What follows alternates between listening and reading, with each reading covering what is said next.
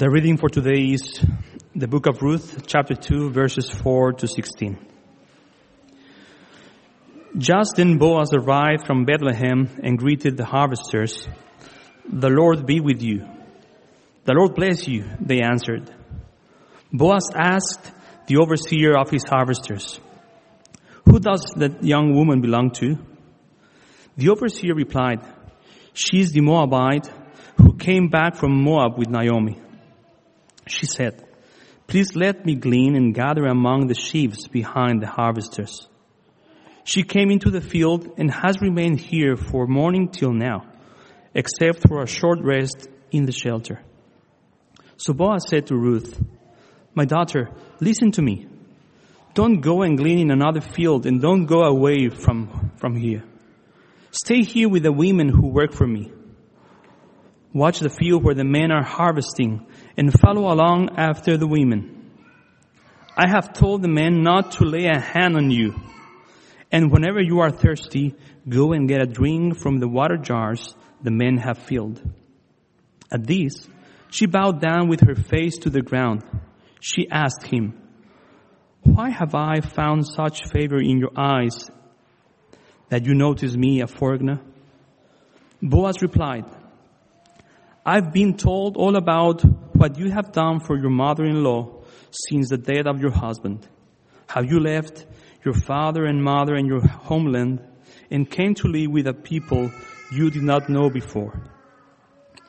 May the Lord repay you for what you have done. May you be richly rewarded by the Lord, the God of Israel, under whose wings you have come to take refuge. May I continue to find favor in your eyes, my Lord," she said. "You have put me at ease by speaking kindly to your servant, though I do not have the standing of one of your servants." At mealtime, Boaz said to her, "Come over here. Have some bread and dip it in the wine vinegar." When she sat down with the harvesters, he offered her some roasted grain. She ate all she wanted and had some left over. As she got up to glean, Boaz gave orders to the men. "Let her gather among the sheaves and don't reprimand her. Even pull out some stalks for her from the bundles and leave them for her to pick up, and don't rebuke her." This is the word of the Lord. Thanks be to God. Thanks so much, Pablo, for reading, and Sarah for praying for us a little before. We're going to take a look at that in just a moment. There's a lot of emotion around this morning, isn't there? It's good. It's good to be able to sing. It's good to be back. There's a lot of change, things to get used to. I am wearing a sweater so that some things are normal, and we feel like we know where we are. So we're going to look at this bit of this story from Ruth as part of our series called Entertaining Angels, where we are thinking about hospitality and the part that it plays in the story of the Bible, and we'll be moving around some different passages. Over the past kind of couple of weeks, there are a couple of things in the news which have really caught my eye, and sort of examples of something that I want to talk about this morning. You might have seen a couple of weeks ago during Wimbledon or in the middle of that, Marcus Rashford, the footballer, tweeted his support for a tennis player, Emma Raducanu, after, you might have seen her sudden departure as she was struggling during a particular tennis match and she had to leave. He tweeted his support for her. There had been a bit of a social media storm against her, and he wrote publicly in support of her. A couple of weeks later, or a week or so later, actually he was part of perhaps on the other side of that almost. And an actor, Jason Sudeikis, was over in the UK, and he arrived for a premiere here, and he was wearing a kind of t-shirt or a sweatshirt, I'm not quite sure, which had the words Jaden and Marcus and Bukayo. Now, they were the three footballers for the England football team when England had gone out and lost in the final, as you know. And they too had faced social media scorn and hostility, and in their case, racist abuse in response to what had happened. Now, all of them had faced in different ways. You might know that Emma is mixed race. You might know that the three footballers are black. And they had faced differing kind of social media hostility. And the racism that the footballers in particular had faced was really, really horrible. And in each case, they may well have asked the question, am I welcome here? Do I have a place here? And in each case, so Marcus with Emma, and then the actor Jason with the three players, in each case, a figure of power, someone in a position of power, was identifying with and supporting someone in a place of weakness. Somebody was identifying with, someone with power was identifying with and supporting someone else in a position of weakness. And they knew what they were doing. So Marcus Rashford knew what he was doing when he was tweeting in support of Emma. The actor Jason Sudeikis, he knew what he was doing when he had that stretch on. He knew what he was doing in naming those players, publicly elevating them, supporting them. Now, that act of identifying with somebody, of elevating them, it's not just a good thing in its own right, a good move to make in its own right. I want to show you this morning, if I can, that it is part and parcel of hospitality. It's part and parcel of what is going on when we are hospitable to others. And in fact, it plays a part in the story, the unfolding story of the Bible. And it's not just that hospitality is a nice or a good thing. Actually, it says something about God's good news for us. That in fact, He treats us in that way. He shows hospitality to us. There are two things from this story that I want to pick out, if I can. First, and the first of those is that hospitality is noticing the unnoticed. Hospitality is noticing the unnoticed. So the story, we're going to imagine this, much of it is you've got to imagine in your mind's eye this field setting and what is going on there. Ruth is there. She is a young woman from a different country to Israel at the time. This story happening several centuries ago. A young woman from a different country. She had come from the land of Moab. She is committed to be with her mother-in-law. As they have gone back to the land of Israel, they've gone back to Bethlehem, but they have gone back, terrible things have happened to them. They lost a number of members of their family. They are now poor. They are without means. They have suffered an awful lot of loss and shame that would have gone with that. And they've returned to this country, and Ruth does what she has to do. They do not have much, and they have to make ends meet. And what she does, as Sarah described, is called gleaning. And that meant going out into the fields, and it meant following behind the harvesters and just collecting what was left over from the harvesting process. And in many ways, she was going rummaging for leftovers. So you can picture the scene in the field. She is there. It means that this story is a story, the book of Ruth is a story about race, being from a different country. It's a story about being on the outside. She's got very little, and she's got no standing. And it's about asking, do I belong? Do I belong here? In walks Boaz, so let's picture Boaz in our mind's eye. Sometimes I imagine Boaz is a great figure. If you want a hero figure in the Bible, Boaz is your man. I sometimes imagine the movie version could be played by George Clooney or somebody like that. You know, he's a man of wealth, he's a man of standing, he's a man of presence. He's a great figure, and he sees Ruth in the field, and his opening question to her tells you so much. So he says, Boaz asked the overseer of his harvesters, who does that young woman belong to? Who does that young woman belong to? Notice he doesn't say, oh, what's her name? He's not asking her name. He's asking, who does she belong to? He's asking, what's her social standing? Where does she fit? Where is she from? What's her background? He's asking, where does she fit into what is going on here? And the reason for that is that we kind of need to know what is going on in the fields. There are some different things that are happening in the fields. there are some different activities.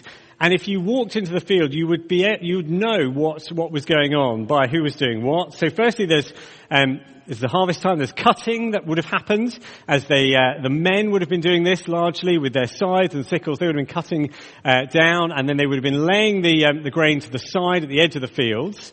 Then there is tying that would have been done by the women who were working alongside them. They would have walked alongside, then gathered up the bundles that were there, tied them up, ready to be taken away for the next phase after the harvest.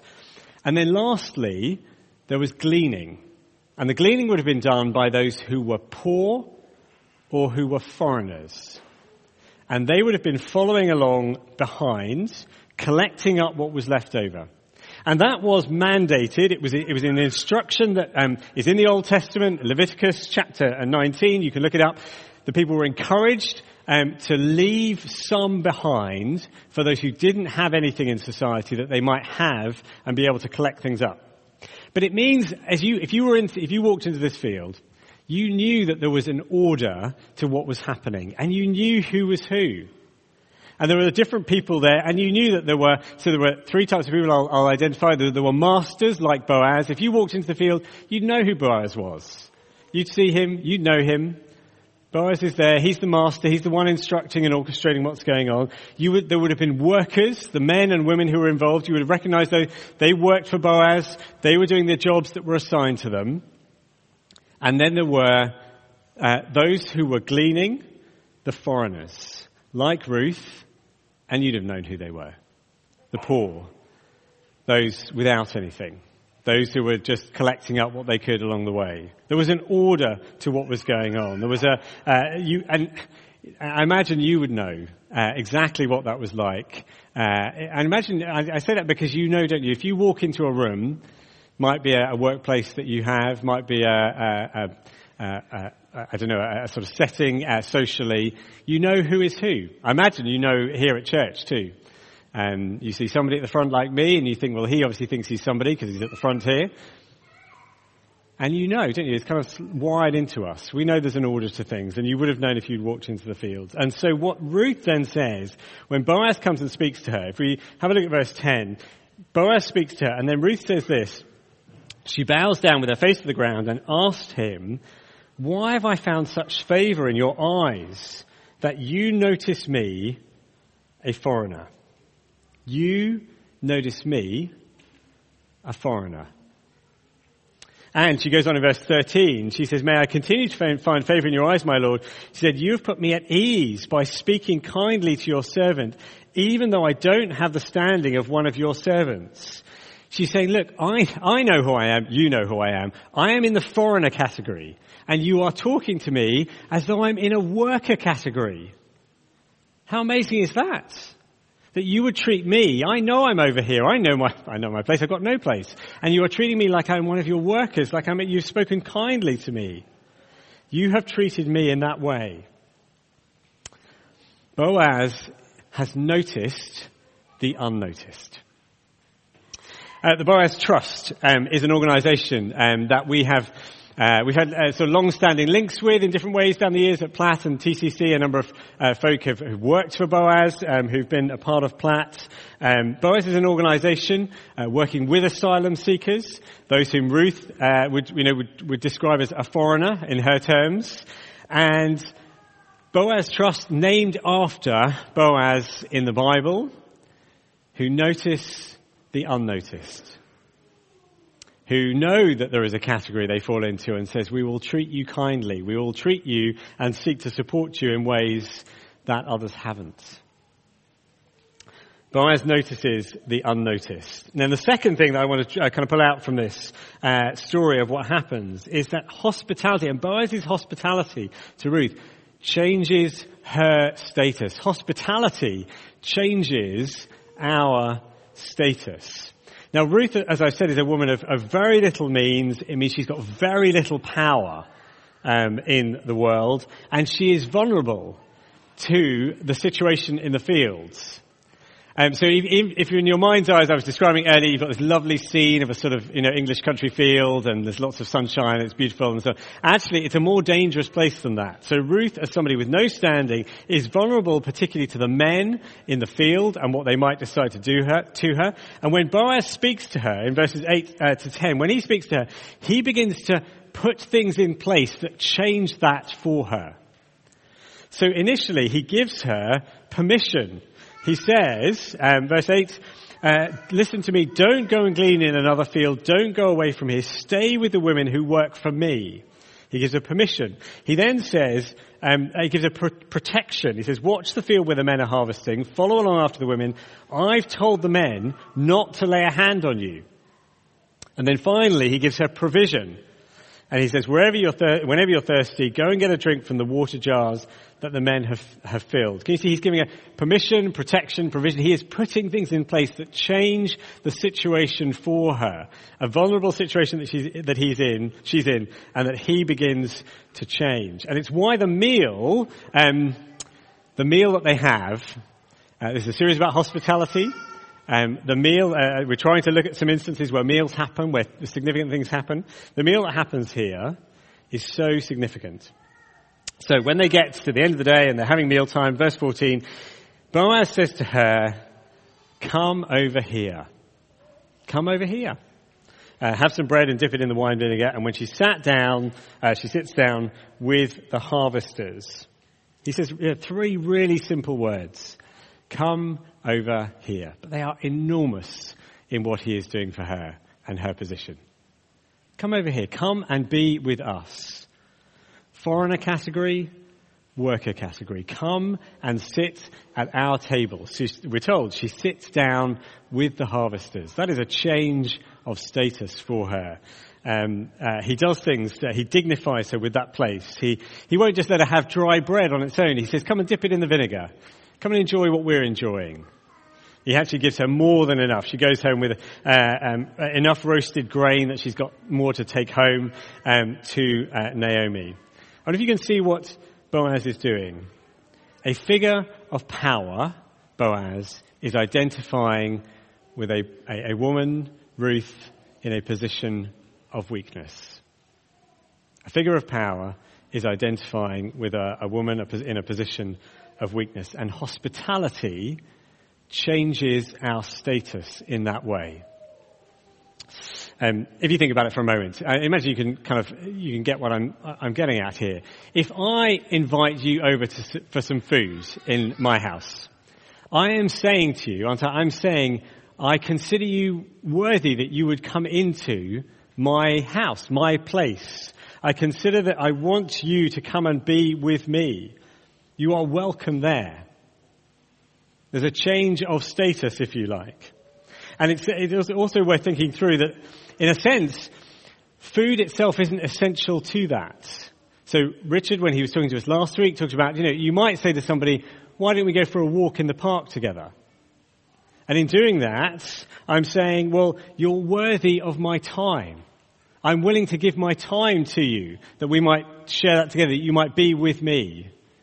But I says, come over here. I consider you worthy to be with me. And I think that's important just because, particularly if you are somebody for whom food is a particular point of anxiety, then actually as we're thinking about that through this series, and you're thinking that raises all sorts of issues for me. Well, actually, do you notice that it's the change in status that a hospitable heart brings and enables? It's the change in status. You're saying you are worthy of a place in my home. You're worthy of my time to be with you. As we build this series, I want us to see in particular this week that the reason that Christians have to be hospitable, to offer hospitality, is perhaps different, perhaps deeper than you might think. Now, there are plenty, because if you think about it for a moment, this will probably ring true for some of you. There are plenty of people who you may know who are just brilliant at hospitality. They just seem naturally gifted at it, they seem excellent at it, and that's great. And there's no reason why they are particularly going to be Christians. There may be people you know from all faiths and no faith who just seem to be great at hospitality. But I wonder if you can see that the reason that Christians have to offer hospitality is different. Actually, it goes quite deep. Richard explained to us last week that the reason we have isn't that it's just that we've got a job to do, that we should offer hospitality because we're somehow told that we should do, or that because we think it's somehow going to earn favour with God. So if I do enough hospitality, God will smile at me. It's not what this is about. It's actually that in the Bible's terms and in the Bible's story, we are like Ruth. We are like Ruth who have been shown hospitality by God. In fact, the New Testament talks about it in those terms. It says, you who are far off have been brought near. You who have no standing and no place are those who've been welcomed in. And Boaz is a picture of the hospitality that God offers to us. In fact, Boaz was going to be the great-grandfather, as we heard, of King David. He's in the line of David, the royal line. He will be in the line of Jesus. In fact, he is a great picture of the hospitality, the welcome that is extended to us by Jesus himself, that we are welcomed in. So we are like Ruth, who've been offered this extraordinary hospitality, and our status has been changed in the process. If you are a Christian here this morning, that is you. If you're not a Christian here this morning, you are so welcome, really. And I hope you know that that is what is offered to you in Christ. He welcomes you and he says, look, come and have a place at my table. Like Boaz said, come over here, Ruth. Come and be with us. Come and be with me. And so the reason we have to offer hospitality, I think the more that we sense as Christians that we are those who've been offered that, the more that will make us open to welcome others. So I want to leave us with this question this morning. This is the question I would love you to take away and reflect on. Who are the unnoticed where you are? Who are the unnoticed? I suspect that you know, because we're human. We know how the order works. We know in different settings. We know in social settings. We know in your workplace. I suspect you'll know. You'll know in your neighborhood. Who are the unnoticed people? Who are the people that people don't have time for? Pathfinders and platformers. I know camps aren't necessarily working in quite the same way, but you're heading out on some of the trips this week to some different things. You will know in school settings, you'll know when you go for trips out this week. You'll know who the unnoticed people are. You'll know the people that people don't want to talk to. We all do. Who are the unnoticed people where you are? Who are the unnoticed people after church when we head outside? You know who they are. And of course, so often it is the case that it is those who are from different countries and different cultures and different backgrounds and different skin colours who are the unnoticed. We know that, don't we?